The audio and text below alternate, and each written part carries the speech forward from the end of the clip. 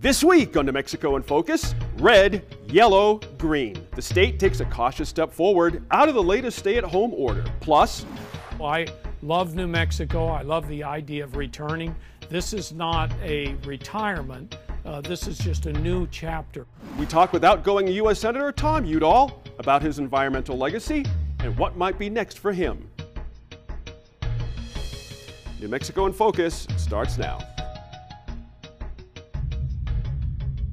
Thanks for joining us this week. I'm your host, Gene Grant. Well, the Thanksgiving holiday is over, and now we wait for the new case counts and the possibility of reopenings.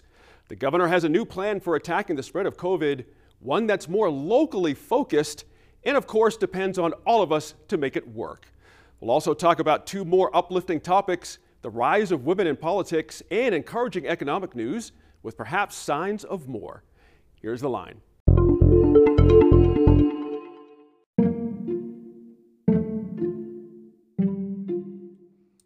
Happy Friday. It is December 4th, 2020, and this is the New Mexico in Focus podcast edition for this week. I am Kevin McDonald, the executive producer, coming off the holiday weekend, and that brings a lot of changes always as we roar down to the end of the year, a year that I think many of us will be happy to see in the rearview mirror, even though we know that there's still time left before we can get back to a pre-COVID existence, if there ever is such a thing.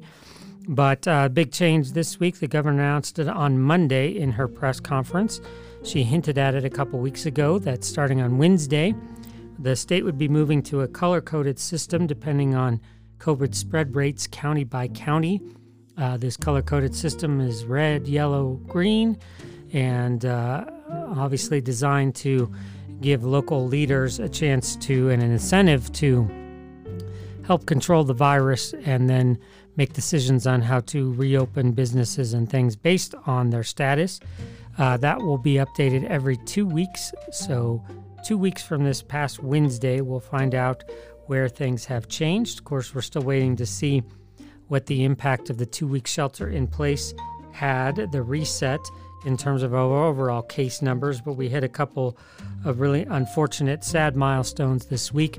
We became the 37th state to reach 100,000 total COVID cases, and also we had a new high, back-to-back days of new highs in deaths at 40 and 44 in a day. Those are things we obviously don't want to reach. It's inevitability with this surge that we've had of late, and that is why the governor did her reset, but it obviously be about another week or so before we see what that did, as well as the new color-coded system. But in for a long winter for sure. And remind everybody to get your flu shot if you haven't.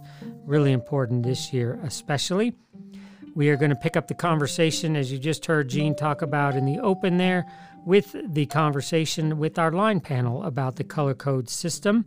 Joining us on the line this week, regulars Sophie Martin and Tom Garrity. We also welcome back Dave Mulryan of Everybody Votes. So let's kick it over to them to get their reactions on where we are right now in New Mexico with COVID.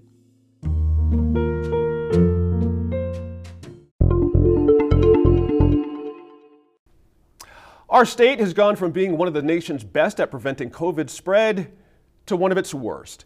Trying to get some buy-in from a more adventurous public, New Mexico has unveiled a 3-tiered red to green system that will allow reopenings by county based on case prevalence and positivity rate.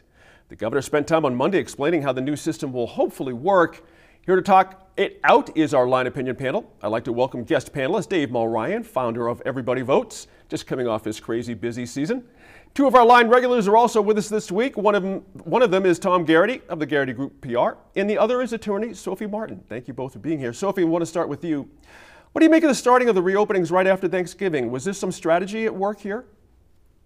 Well, I mean, I think the shutdown before Thanksgiving made a lot of sense in that it gave people at least some time to rethink their Thanksgiving plans. But not so much time that they sort of forget that that's something that you need to do. But there is a lot of pressure in our communities to have the ability to, get our lives done. And so I think that this is an acknowledgement of that, but it's also, my sense is that it's an attempt to put in place incentives for communities to take the precautions that the governor has been asking us to take. That there have been periods where there's been more enforcement, less enforcement. But at this point, it seems to me that communities need to be looking within the community saying, who's doing this right, who isn't, what can we do as a community, again, as a region or a county, to reduce the numbers for our citizens. That's a good point, Dave Mulryan, that Sophie just made. The ball's back in the courts of the local folks. Right. It's a very interesting strategy. What do you make of it? Well, I think it's an interesting strategy, but I think it's also sort of an offshoot of, I think it is fair to say that we've had a failure at the federal level to really guide what we should be doing for this COVID epidemic. And, it has been pushed down to the state level. The governors are, trying a whole array of different types of things. Some of it seems to work. New York State seems to have done very well, although they suddenly seem to have a surge. And I think that one of the things is that, the founders said when the federal government fails, we'll push democracy to the states. And we're seeing that.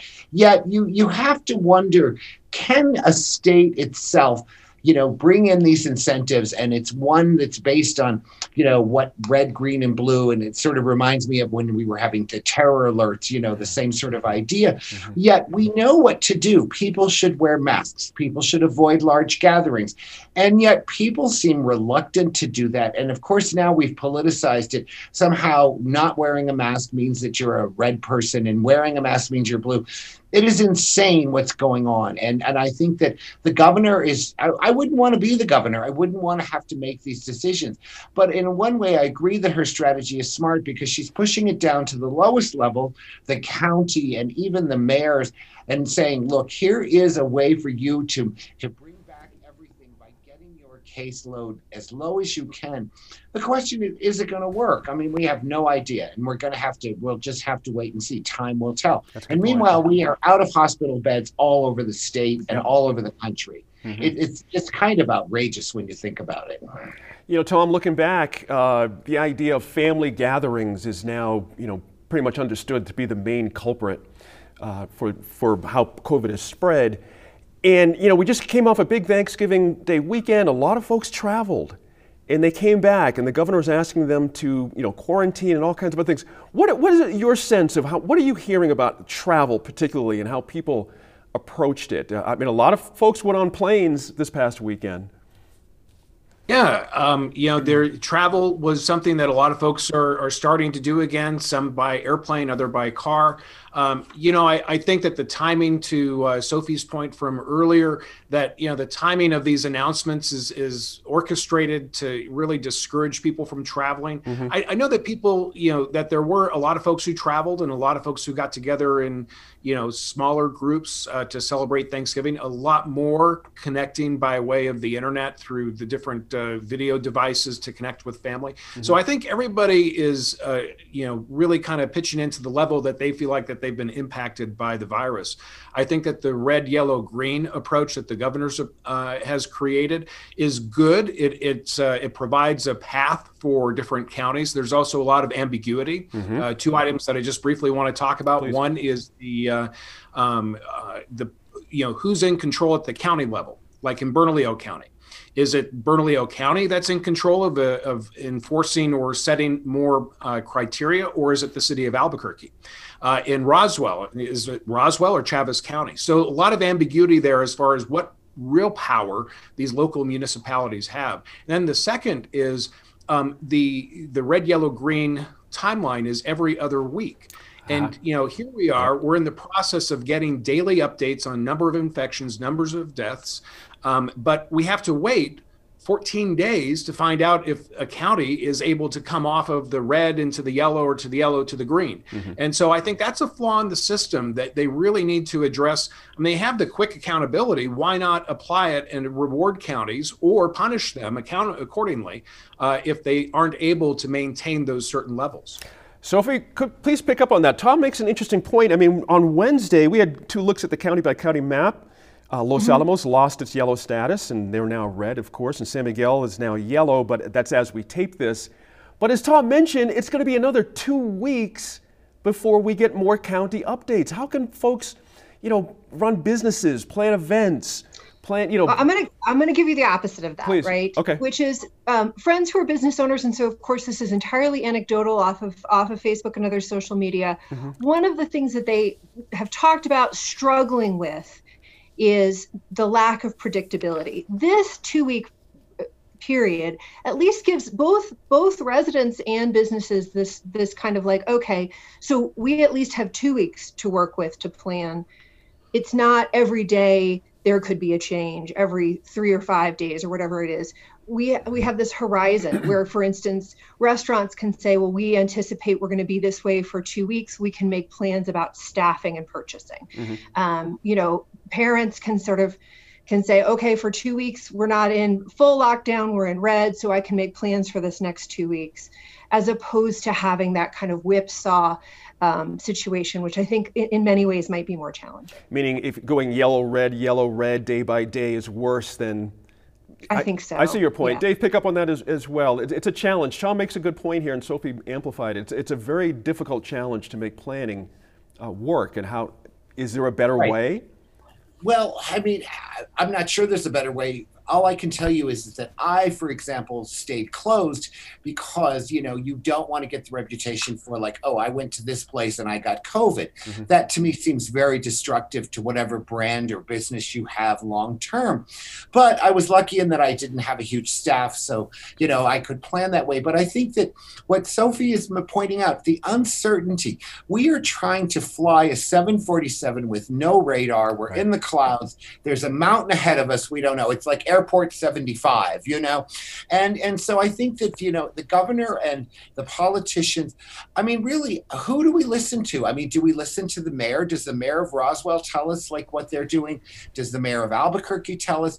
I think that the delineation of who is in power and authority here is unclear, and they should clear that up. And again, it goes back to very basic things that Tom and I both work for. What is communicating? How are you communicating? And what is it that you are communicating? Because people tend to follow when they have a good leader. I'm just not sure we're getting the leadership that we need.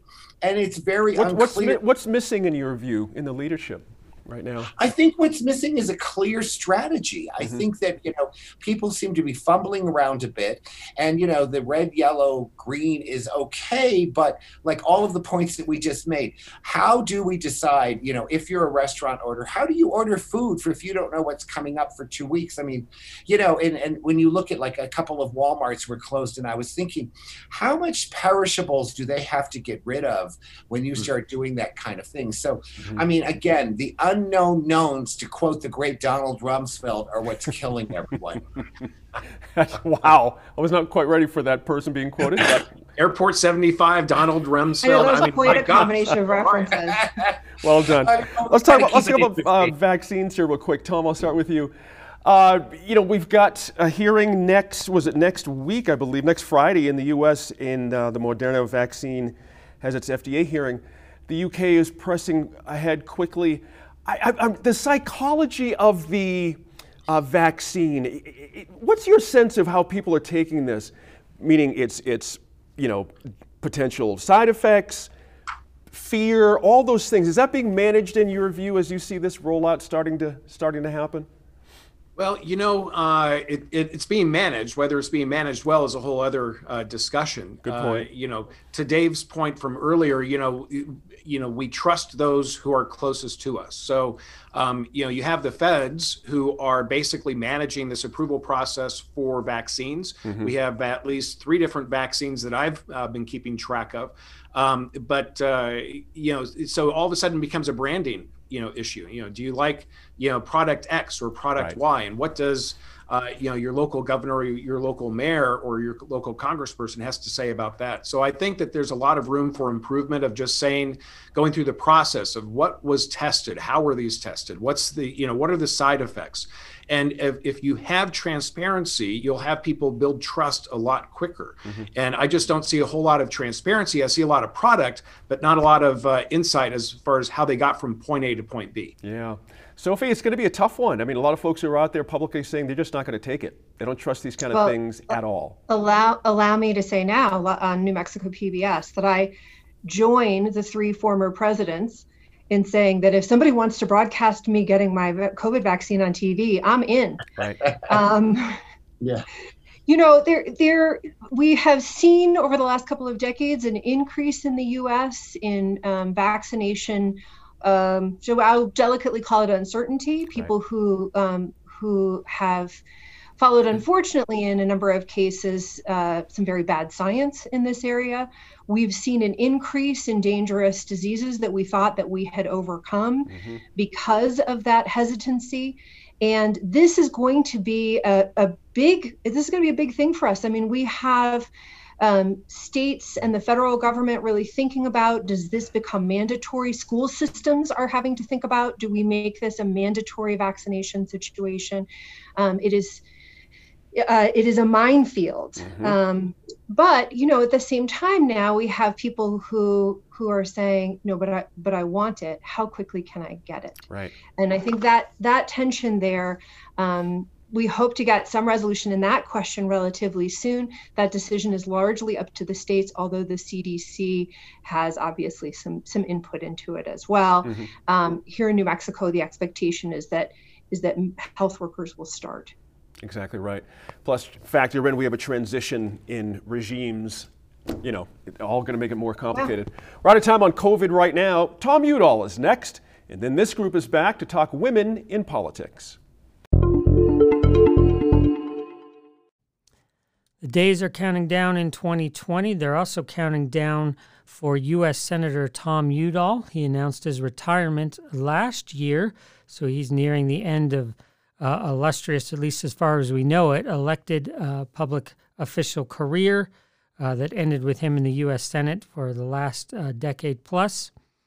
And we wanted to do an exit interview. We often like to do this with outgoing politicians of his stature. And we thought nobody better to do that than Laura Paskus, our Land correspondent. Of course, she covers climate change, environmental issues every month here on New Mexico in Focus, as well as lots of other outlets as well. Find her work a lot of places. And those have been primary focuses of Senator Udall throughout his tenure in the Senate, environmental issues and climate change. So we want to bring you that interview, and we also want to let you know that Laura talked to him about another project we have here at New Mexico PBS called Groundwater War, which is looking at PFAS contamination at military bases here in New Mexico. There have been 5 military installations that have now been identified as spots where groundwater has been contaminated by these PFAS chemicals. It's a whole family of chemicals, but in particular around these bases, they're tied to aqueous foam that was used in firefighting training, and they are serious chemicals in that they don't break down, so they're really hard to clean up. You can read all of Laura's work on groundwater war on our website. Just go to newmexicopbs.org and look for the link to Groundwater War. And we've also been putting together some really great short video explainers. It's a complicated issue. New Mexico's military history is also super complicated as well. We're trying to break that down into some easily digestible videos, so we encourage you to go watch those. You'll look for the PFAS Watch tab. Anyway, getting back to where I started, we will bring you her conversation with Senator Udall about PFAS, as well as this week we also talked to Representative Deb Haaland on that same issue. We'll bring you those in the coming weeks as well. But right now, here is Laura Paskus and her exit interview with Senator Tom Udall. Senator Udall, thank you so much for being with us today. You have been such a leader on environmental and climate issues over the years. So we wanted to check in with you at the end of the Trump administration, looking ahead to the Biden administration. Of all of the policies that the Trump administration has enacted or rolled back over the last 4 years, which do you think will have the longest term or most serious impacts on New Mexico's waters, landscapes, and communities? You bet. Well, that's a excellent question, and the thing people should know and understand is we face a really, really serious climate crisis, global warming. and it's extraordinarily difficult and tough. One of the things I know that's changed just since I've been in the Congress is people are seeing this around them in their daily lives, whether it's extreme events, weather events, drought, a number of kinds of impacts are being felt, and people can look around and say, you know, that's the climate. That's the change in the climate. So knowing that we have that big issue, the thing we need to know is that the United States needs to be at the table with other countries around the world. After the Paris Agreement in the Obama administration, we really had stepped up to the plate. We had some great goals. We withdrew from that agreement under President Trump. We had a very strong administrative clean power plan out of the Environmental Protection Agency. That has been dismantled. There was a really strong, wonderful agreement on CAFE standards. Those are the automobile mileage standards. It was up to 54 miles a gallon they were going for, the auto companies, and we're going to do even better. So we had, and there were many other things that were appliance regulations and standards and some very strong things moving us in the right direction. One of the things also that I pushed for was a renewable electricity standard, which has been adopted in almost 30 states in the United States. So take all that progress and then imagine the Trump administration, the Secretary of Interior, the EPA director, taking a wrecking ball to all of that. That's where we are. And it's really unfortunate to me that we've seen that step back, especially when you have the Chinese and the Indians and the other really big countries staying at the table, determining the rules. And the reason they do that is they want to get the economic benefits. We all know that a green, clean energy economy is all about jobs of the future. And those jobs are growing dramatically compared to some of the other jobs in the energy area. And it's really important for the United States of America to be a part in that economic growth. So what I see happening in this new administration coming in is really getting back to the table and reversing all the things that set us back. And then we have a new proposal called 30 by 30, saving 30% of the land and waters by 2030, which is a part of the Biden-Harris plank. It's in the Democratic platform. I've been working on that for almost a year with groups all over the West to make sure that people felt that this was something they could do at the local level. It could be done at the state level and also at the federal level and make a real contribution on climate, on the extinction crisis, and on saving nature. So one of the things that I think people are a little bit concerned about is there will be legal challenges to lots of these actions by the Trump administration, but the courts are so full of Trump-era judges and nominees. Are you concerned about that at all? How will the courts hold up against these challenges? Yeah, I am concerned about that, but in the climate area, there has already been a court ruling. The crucial finding, the absolute crucial finding here is that carbon pollution is a threat to public health. And that is a ruling under the Clean Air Act. This was done by judges who were in all sorts of Democrat and Republican administrations. So that sets the groundwork to move forward under the Clean Air Act and to really move us to tackling climate change and global warming. So we've known about climate change for 6 decades now, and we just lost another 4 years. You mentioned the 30 by 30 proposal. What else does the Biden administration need to jump on immediately in January? I don't think there's any doubt they need to rejoin the Paris Agreement. The meetings that take place before the big annual 5-year meetings, we need to be at the table, so we need to get a Secretary of State approved who can start getting people within the State Department up and running to get out there and participate in those meetings. I think we have to restore the targets in terms of getting better and better mileage with gasoline in our automobiles. And I think you're going to see the Biden administration really push electric cars.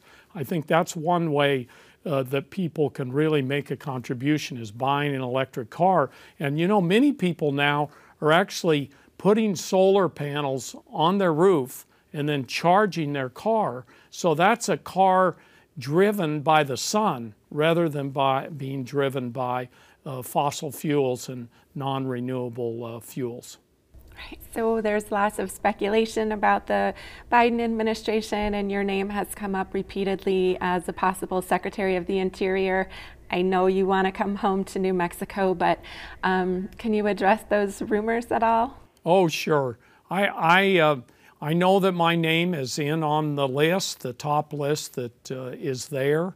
I haven't been really in that much contact with them, but I would be honored to serve in a Biden administration. I don't know who wouldn't be honored to serve in the cabinet when you have the kind of experience in terms of public lands and dealing with climate change and the extinction crisis. All are what you're a big part of Interior.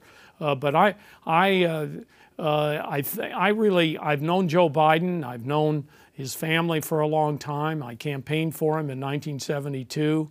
I worked in his office before I went to law school in 1973. I've stayed in touch with him ever since. He's been a real mentor to me. And so I just want to do what's right by Joe and by Kamala. If they need my help, I'm happy to weigh in and be a part of their administration. As you said, though, I love New Mexico. I love the idea of returning. This is not a retirement. This is just a new chapter in my public service. And so I hope to be doing many things in New Mexico and working on Native American issues, on climate issues, on conservation, on even working on moving the bills, some of which haven't passed yet, that I've been working on, like the protection of the Gila River with wild and scenic protection, which I think you know a lot about. So certainly you definitely have been a leader on environmental and tribal issues. I'm curious also if there are any lessons you might have learned from your father, Stuart Udall, about what makes a good Secretary of the Interior and why that service is important. Yeah, well, he was a visionary, my father, and he combined the big vision with doing. And a good example of that is I remember when he was Secretary of Interior, he flew over in a Bureau of Reclamation, you know, the dam building, and he was with the director of the Bureau of Reclamation, and he pointed out they were flying over southern Utah, and Floyd Dominy said, "That's where the next big dam's going to be built. It's going to be a really good one, Stuart." My father looked down and saw these towering spires and beautiful country, and he said that should be a new national park. And he went back and helped create Canyonlands National Park, which has been a real success. When it was kicked off as a new national park, people came from all over the world. It's had a big economic impact in the local communities, and that's the kind of vision he had. And then on top of that, he was a doer. The other thing that was really terrific in his administration is how do you get the land and the waters protected, and how do you create a fund to do that?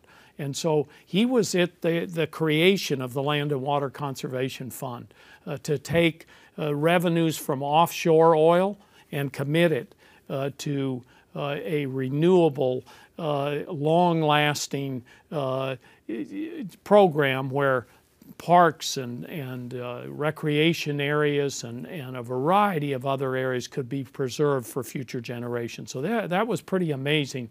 And we, this year, following in that tradition, put in permanent full funding of the Land and Water Conservation Fund. So every year from now on, there will be dedicated $900 million to conservation and the Land and Water Conservation Fund. So I'm very excited about that. In addition, that was called the Great American Outdoors Act. Another provision of that dealt with backlogs in the maintenance at the national parks.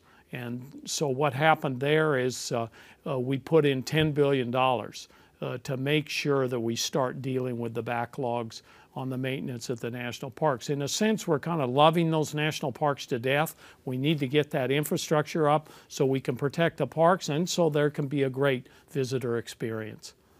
And so as I understand it, Secretary Bernhardt, the current Interior Secretary, did not nominate projects for funding this year. Is that right? And can that be rectified, or what is the problem there? Well, I think that the Secretary's been very slow to move on this. He only has, I think, a couple of months left.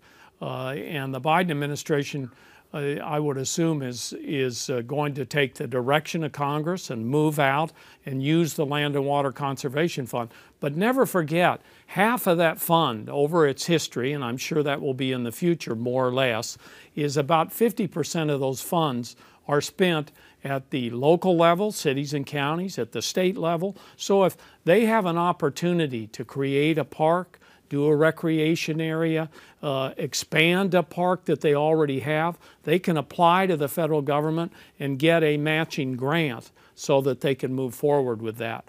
And I would just challenge anybody, if you go into some local park that you like, look at the plaque and you'll see half the money was probably from the Land and Water Conservation Fund. And if you talk to the local people, that wouldn't have been created unless you had that matching situation and both local dollars and federal dollars were used to create that park or recreation area. Okay. So I'm curious if you have any advice for soon-to-be Senator Ben Ray Lujan, especially in thinking about protecting New Mexico's land and waters. Yeah. Well, as you know, Ben Ray Lujan, first of all, he ran a great race. He is now senator for New Mexico. I will walk him down the line. He's senator-elect, really, but I'll walk him down the aisle and over to be sworn in on January 3rd. That's the tradition in the Senate. And he, I think, is going to represent the state very well. He's been in the House of Representatives for 12 years. Before that, he was on the Public Regulation Commission. He's smart, he's talented, he's very capable, and he's been dealing with these conservation, renewable energy, broad issues that deal with parks and public lands and wild and scenic rivers for a long time. So I think he's going to be great on the conservation front. But you know, the first big task that this incoming administration and the new Senate is going to face is getting the economy back in shape and getting the pandemic under control. And we need to do the economy part safely. So we want people to go back to work, no doubt about it. But we want them to do it safely so they don't come home, bring the pandemic, and their grandparents or somebody in their family is injured by that. And we're at a devastating level of the pandemic right now in New Mexico and across the country. There's hardly a state that's escaping this big spike that we're seeing. So I know that's going to be Ben Ray's dedication, is to work on economic development, on making sure we have a strong economy, putting people back to work, and keeping this pandemic under control. And one of the interesting things, Laura, that I think is happening here is people are finding that the tension and the anxiety and all of that caused by the pandemic is relieved some to get into the out of doors, to get into the parks and the recreation areas and have a little solitude and enjoyment and socially distance and be with a few family members. You know, not in big groups, but much smaller groups. And as we know, being outdoors is much safer, especially in this winter period and at all periods, than indoors and cramped up where all of that air is contained, and it's more difficult and it's a little more toxic in that situation. Senator, thank you so much for your time and for your service to New Mexico. We're all very interested to see what you do next. Thank you so much. I'm looking forward to the next chapter. Good. Thank you.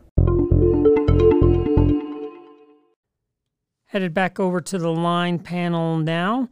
And there was a great article this week in, I believe, the Albuquerque Journal. Forgive me if I get that wrong. But it focused on women in politics, and there were several landmarks coming out of the election, most notably that there is now a majority of women in the New Mexico House for the first time ever. In addition, you have Mimi Stewart, who is now the Senate President Pro Tem.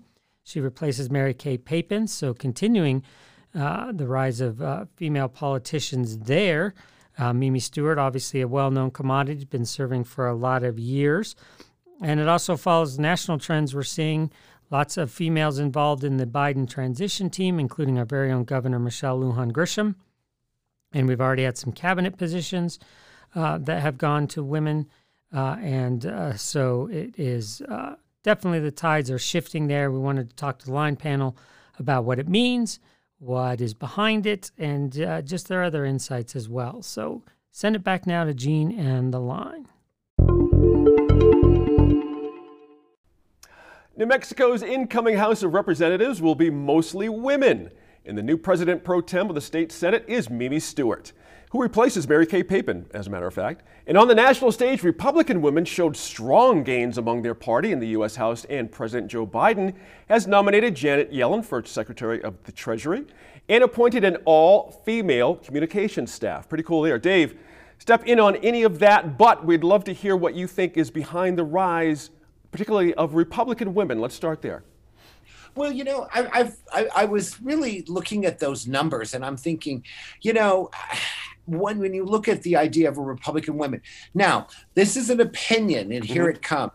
I think that Republican women, in some ways, the reason they did so well in gaining all those seats in the House of Representatives, Republicans do not automatically say, you're a woman, we're going to have you run.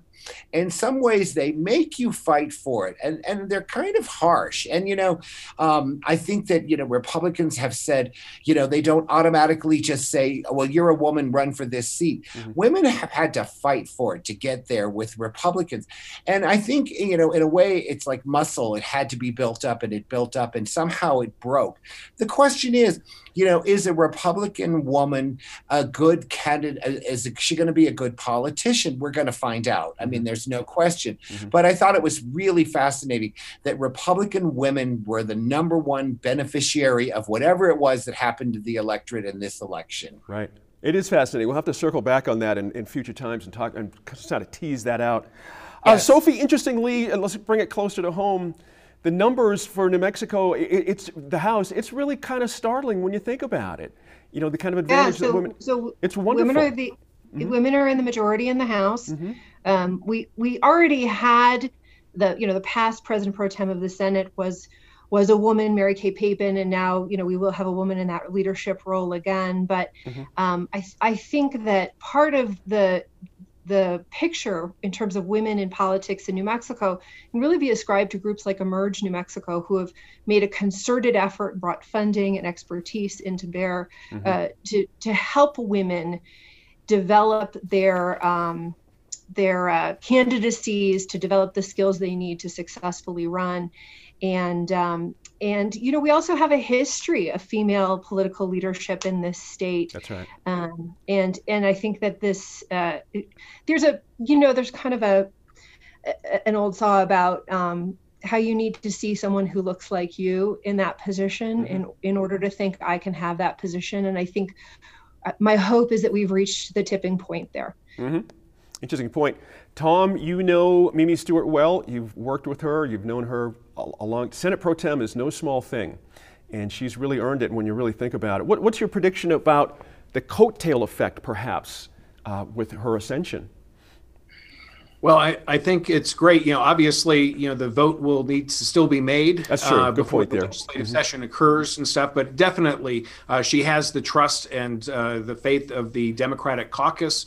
And she's a very she has worked for the position, and she has done a fantastic job to secure the position because she has the respect of her colleagues. And I think, when we look at respect in general, I think that's really will determine, how your gender plays into your role in leadership is, what kind of respect do you show to others? And so I think Mimi is going to do great. I think, if she's elected, which I think she will be, I'm not trying to say that she's not, but, when you look at, just the prominence of the female women candidates and, the entire New Mexico congressional delegation, is right. All female. That's and right. So that's fantastic. So, it's not what I'd like to see is that this all of a sudden doesn't become a trend and we focus more on, hey, this is great. We're all just voting for candidates now because there's a lot of fantastic, strong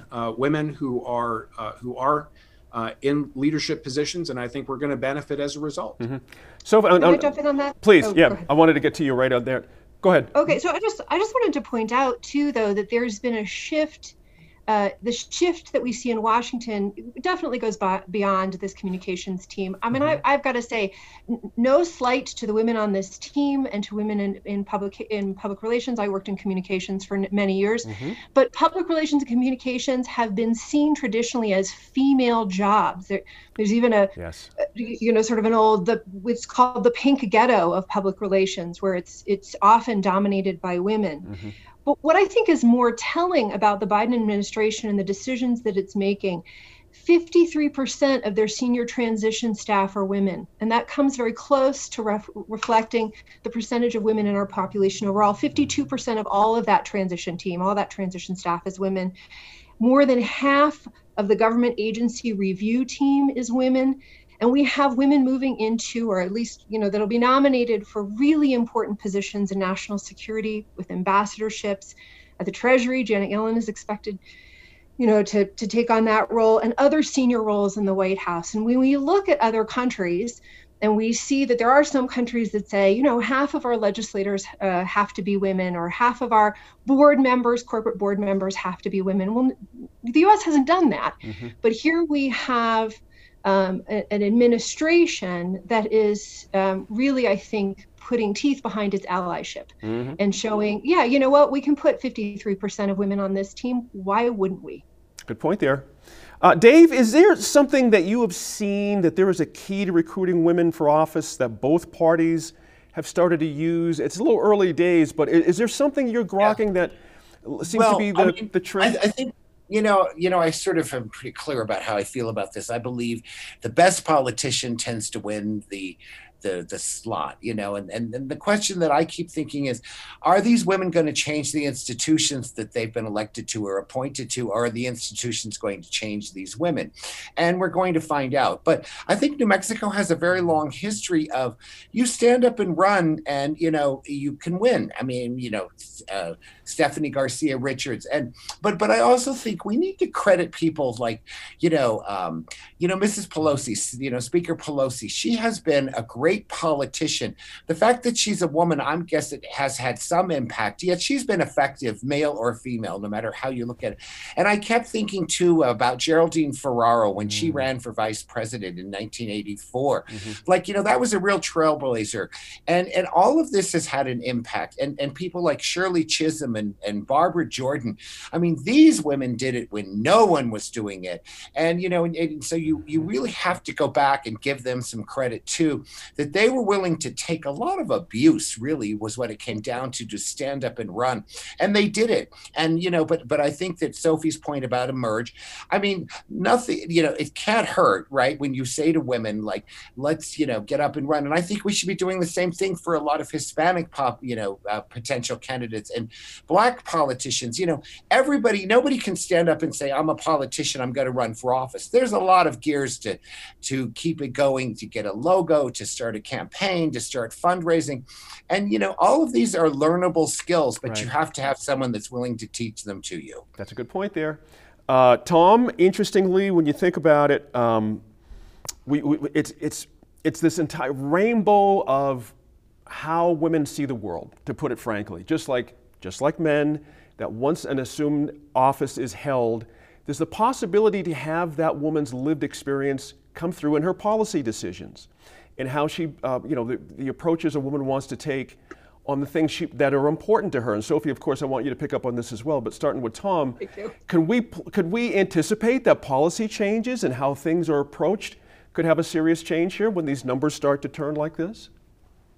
Oh, absolutely. Because what happens is when you have shifts, to Dave's point, as far as if it's an ethnic or a gender representation, you're going to have a shift in perspective, and that's going to impact the kind of legislation that's brought to the table, and it brings an opportunity for things that might not have been given some serious consideration because you have a new perspective. So I think that's the value that we have for New Mexico's and as well as for our country is whenever we increase the number of perspectives, I think that we increase the ability to have government literally represent more people. Good point there. Sophie, your thought on that?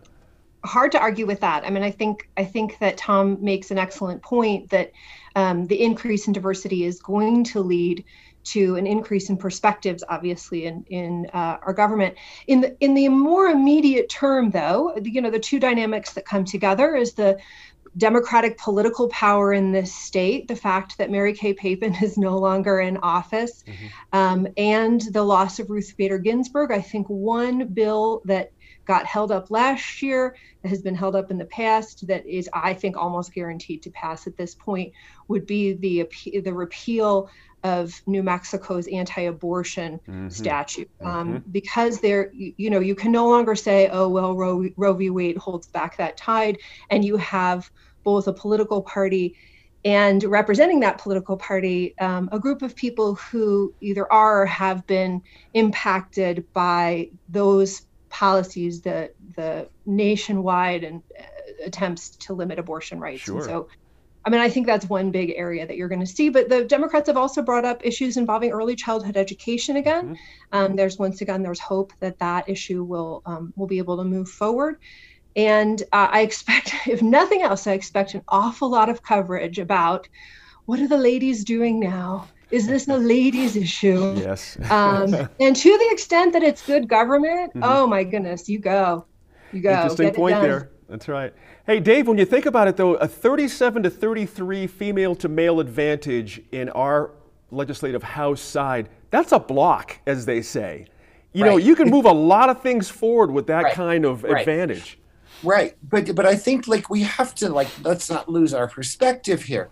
The number one issue that this legislative body is going to be facing is the crisis in the economy. Yep. And, that isn't male or female. And really, we are facing a disaster in terms of who's going to get money? Where are they going to get it? How are we going to prevent these evictions? I'm not sure that's a male-female divide. That's a divide of the people who have money versus the people who don't have money. But Dave, there is a male-female divide that has been noted, and it's an economic divide where women at a much higher rate are having to drop out of the workforce to take care of children. But and also, we can look and we can see, will these women say, women are traditionally still underpaid. I think it's now 73 cents on the dollar. So if we can move those things to the forefront, I think that benefits everyone. There's no question that we need to do it. But the number one issue that's going to be facing this legislature, male, female, in between, is going to be how are we going to salvage this economy and make sure that we don't have a wave of evictions and we have people going broke, because that's going to be the number one thing. And if women are better at that, then good, because boy, we need it. There's no question about it. Good thoughts from everyone there. We're taking a quick break, and then we're back talking good news about the economy. Got one more line panel for you before we wrap up this week, but want to make you aware of a great Facebook Live that happened earlier today on Friday. Gene Grant, he sat down with Santa Fe lawyer Eric Sirotkin. This is something that Gene has been talking about to us here internally for a while, and I think it's a fascinating conversation that really stems out of the pulling down of the obelisk monument in the Santa Fe Plaza. That's a story we've been definitely covering here for several months now. There were protests around the history of that monument, especially amongst Native American communities.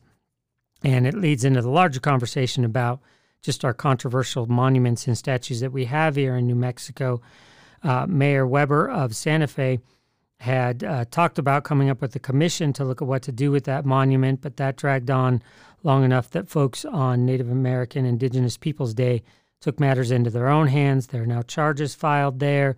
It turns out that Eric Sirotkin, who you're going to hear from in that Facebook Live, actually represents one of the people that was arrested in that whole situation. But he has a fascinating history and was involved in post-apartheid movement in South Africa when there were peace commissions brought together, days and days, hours upon hours of people just addressing the complicated history there in South Africa. This included people who were abusers and people that did really horrible things during apartheid coming forward to talk about exactly what they did under the promise that they would not face criminal prosecution. It was an interesting approach on coming to some healing and some understanding. And Eric talks a lot about this phrase that came out of that, which we've all heard about, forgiving but not forgetting. And it's just an interesting thought process around how we deal with these, not only in Santa Fe, but Albuquerque and in other communities. This one happens to focus on Santa Fe because he's actually created a proposal for the city of Santa Fe if they wanted to do something like there and create a commission to look not only at this particular issue, but other issues in the coming years. And he also wrote a letter to the editor you can find on this issue. So it's a really fascinating listen. He's got a world of experience in this area. Interested to hear what you think. You can reach out to us on Facebook or our group, Focus on New Mexico, our Facebook group. If you're not a member, sign up to do that today. Let us know what you think about the idea. It's a really interesting one, and we'd love to hear your comments, and maybe we'll follow up on that as well. But before we go this week, head back to the Line panel. Some good news in the midst of all the COVID this past week or two. News that Netflix making an even bigger commitment to the state of New Mexico, another $1 billion to expand out their studios there in Mesa del Sol. And that obviously comes with some additional state incentives, so they'll talk about that as well. Also news that Albuquerque is on a list of potential sites for the new U.S. Space Force, which makes a lot of sense given Kirtland Air Force Base, Sandia Labs, Los Alamos Labs, and so there's a lot of excitement brewing around that possibility. So we'll talk about that as well. It also feeds into what we talked about earlier in terms of New Mexico and our military history. So many folks have military jobs. It's so much a part of our economy. But then you have situations like we're addressing in groundwater war where there is contamination, and that goes back to uranium mining, to, of course, the Trinity site. And so it's awful complicated here in New Mexico. We dive into that a little bit as well, and that's something we'll be talking about for years to come here. But right now, let's shoot it over back to Gene Grant in the Line panel. Encouraging economic news. That's fun to say. Check this out. Netflix plans an even bigger investment in New Mexico, $1 billion over a decade, with the promise of thousands of new jobs at the expanded Albuquerque studios at Mesa del Sol. The city is also a finalist for the U.S. Military Space Command, and a new training unit for the Air Force is moving to Kirtland. Tom, let's start with Netflix. Big news. What's your sense of the Netflix deal and how it positions us for the future? Well, the Netflix deal, it was huge when it was announced, several years ago. Mm-hmm. It made waves throughout the United States in the industry. And then the head of the Film Commission and Economic Development was Alicia Keys. And now she's the Secretary of Economic Development, and there's a lot of momentum there in the film industry as a result. So it is a really fantastic move for New Mexico. I know the film industry gets knocked quite a bit as far as incentives go, but you know what? They bring the money. Mm-hmm. And let me ask you real quick though. The state and city giving up a lot of money, closing funds, floating industrial revenue bonds. Is it worth the investment? I'm curious your take on that. I would say so. And, by means of disclosure, we do some work in the economic development arena. Mm-hmm. So they are getting a lot of incentives through, and I don't know all the specifics of them, but consider this, that over the last 2 years, New Mexico has seen 30 different deals generate $1.2 billion worth of private investment. Now, how do you get beyond, I don't know what type of incentives there are, but I can tell you it's not more than $1 billion. Right. And that's a lot of real cash that's been coming into the state as a result of, economic development efforts here. Good point there. Dave, let me go to that, what I mentioned, the U.S. Space Command. I'm particularly excited about this. I'm looking to talk with Sherman McCorkle here in the next week or so about this and the plans to kind of get Albuquerque seated here. When you think about Kirtland, White Sands, AFRL, Air Force Research, it feels like we're the perfect fit. Does it? Am I misreading this? No, absolutely. I think we're the perfect fit because what all of these things share in common is you have a workforce that needs to be versed in space and planes and Air Force technology. We have that. We have had that since the end of World War II. I think that it's a brilliant plan to bring these things in. These are good jobs. They're solid. Maybe we're a bit of a beltway bandit, as they call us, but these are great jobs. But it also, don't forget, New Mexico, we birthed the atom bomb. And, and I think we never shied away from what we were doing here. And, one of the things you can say, I don't know if it's been our congressional delegation, if it's been Democrats or Republicans, but we have had a very long and I think a very fruitful relationship with the federal government. I think that, one of the signs is that they trust New Mexico with their projects. For whatever reason, they send them here. We do a good job on them, and it's great. It is good, stable jobs. It is good, stable funding. It's great. The only little thing that I would say about it is I hope that when the politicians and when the people who are bringing these projects look, they keep downtown in mind.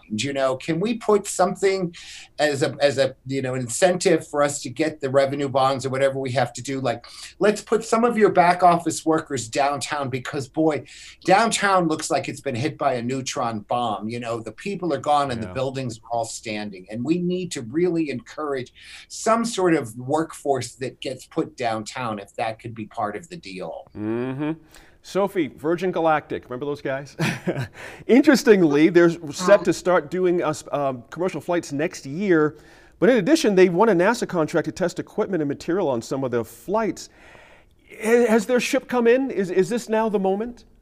Well, from your lips to God's ears, as they say, certainly that's been a long wait for New Mexico to see the benefits of that program.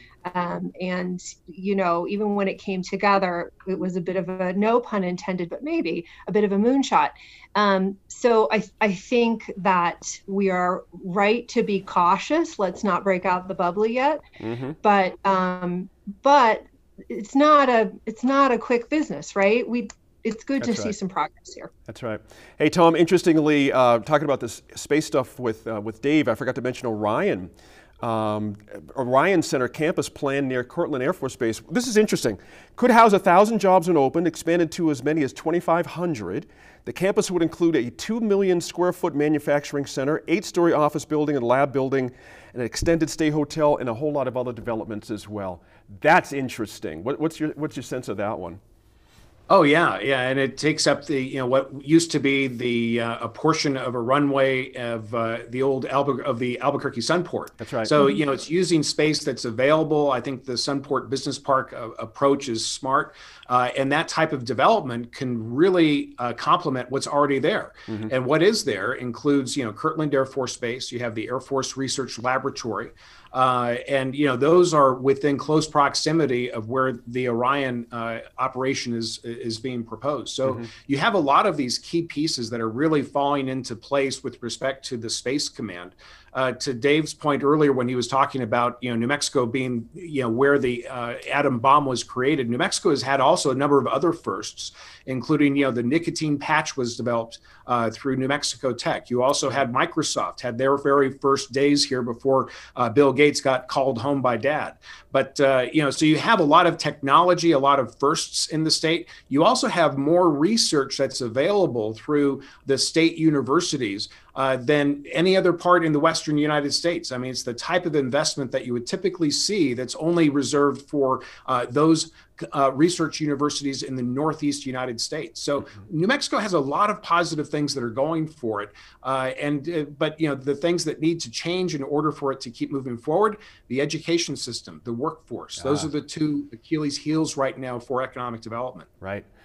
Sophie, when you think about it, it's interesting. You can see the trend. It's all about looking up in the sky. It's about space at this point. It's very interesting. But these are very good paying jobs. I mean, just as a counter, Amazon is building a fulfillment center on the west side. It's going to have 1,000 full-time employees. That's no small thing. It's not quite the same. But my point is you have to have jobs available for everyone up and down the ladder, so to speak, from the very educated down to less so. Yeah, is that what gives you a little bit of comfort here? Well, I think that your point is right on. There was a period where it seemed like all we were really able to recruit here was call centers, and those, come and go. But when we see an investment in infrastructure, when we see an investment in workforce, all of that is helpful, and it helps to build political support for these ideas. I mean, when you look at the film industry, the film and television industry here, the folks who started out saying, I don't necessarily have the training yet, but I want to get it and I want to get involved in that industry, are now seasoned professionals who are able to advocate for their industry in New Mexico. And that progression has been really important for that industry. Certainly, government workers have been able to advocate through, through our governor and things like that. We see those things, but I think back to the number of times, Gene, you and I I think Tom have talked about the importance of diversification. And we've always, we've said, yes, we need to diversify beyond oil and gas. We need to diversify beyond government work. And the state is doing that. And as those industries become entrenched, it's important that we not then neglect the industries. We want to keep the three-legged stool balanced, essentially. And so programs like this help to show that our community is still able to compete in these very important areas. Dave, it's interesting. Deals go on, don't they? No matter what's going on in the world, global pandemics, money still wants somewhere to go. So, The other thing that I think that we should do is sort of a bigger picture look at all of this. One of the people that I know who was tangentially involved in the Netflix thing said, one of the big appeals of bringing Netflix to New Mexico on such a large scale is that the people who work in the movie industry beyond the bottom line, or the bottom line workers, which means they don't have profit participation, they can afford to buy housing. They can afford to have a good house in New Mexico, which that is no small thing. I mean, I think that's one of the great things about Albuquerque, but we should expand that. We should include the rural areas too. When you look at where they are out there at Casa del Sol, it's a quick hop to get over to Estancia and down to Los Lunas. And we should make sure, we've got Facebook, we've got Google, we've got Netflix. All of those people need good housing, and Albuquerque and Bernalillo County should share and encourage people to go to the rural areas, because we cannot go on with this rural-urban divide. Good point. Gene, please, Tom. If I could just add in, there are two items that really provide that local control for economic development. One is LEDA. The other is JTIP, and both are funded through the legislature, and they're both so critical to really incentivizing and providing a reason for business to locate in New Mexico. Yes. And so, to Sophie's point, as far as really diversifying the economy, away from oil and gas, you really need, that's one of the ways you can do that is with JTIP and LEDA funds, and providing the incentives to companies to be here, but not giving away the bank. Just saying, hey, we're glad that you're here. Here's how we can help with your workforce. And so those are some of the positive things that we're doing, I think, in New Mexico to really see that move away from oil and gas. Momentum is an interesting thing, isn't it? It really is. That'll do it for The Line this week. We appreciate all you guys, all your panelists keeping abreast of the news this week. It's been fast moving. Be sure to follow us on YouTube to catch all the extra content we can't fit in the show. There's a lot of it. All right, we hope you have a terrific weekend. You stay safe, you stay healthy, stay masked. We need us all to buckle down here and get us through these difficult winter months when it comes to the COVID surge. Our hospitals are just maxing out, overwhelmed. We need to do all we can for them. But before we go, we always want to leave with a few thoughts from Gene Grant on the week that was. This week, he's looking again at shopping local, which is extra important this year because of the restrictions on business in terms of COVID-19. And hey, if you have any ideas, it's something else we want to talk about on the show, on Facebook Live. What are the innovative things you're finding that businesses are doing? Or if you're a business owner, we want to hear from you as well to try to make up for the restrictions that are in place. The capacity in your store may be compromised. You may be only limited to curbside or online, which we know is another burden for a lot of businesses. But we know there's an innovative and entrepreneurial spirit out there in New Mexico. We want to hear what kind of things people are coming up with to try to help themselves out during this difficult time, some creative thought processes to bring in those dollars. Of course, get out there and support those local businesses, but also reach out to us. Let us know what you're seeing. We'd love to hear that. It's something we're super interested in here. But with that, we'll wish you a great week. We'll be back again next week here on New Mexico in Focus. As you heard in our first segment, Governor Lujan Grisham had toggled the public orders, and we are all now working and living under the same guidelines. It also means we can get after some desperately needed shopping for the holidays. Now, after the season of home delivery, and look, it's easy to fall into the charms of tablet convenience connected to a large online retailer. It's going to take a bit more work, but work we must for our locally owned retailers. There's a Facebook meme getting a lot of deserved traction that gets right to the heart of it. It states, where you spend your holiday dollars between November 27th and December 31st, 2020 will determine whether you have a Main Street in 2021. The meme actually finishes with, it's that simple, shop local. Hey, be it Central or Coors, Paseo del Pueblo and Taos or California Street and Socorro, online or in person, whatever Main Street means to you, it's that simple. Shop local.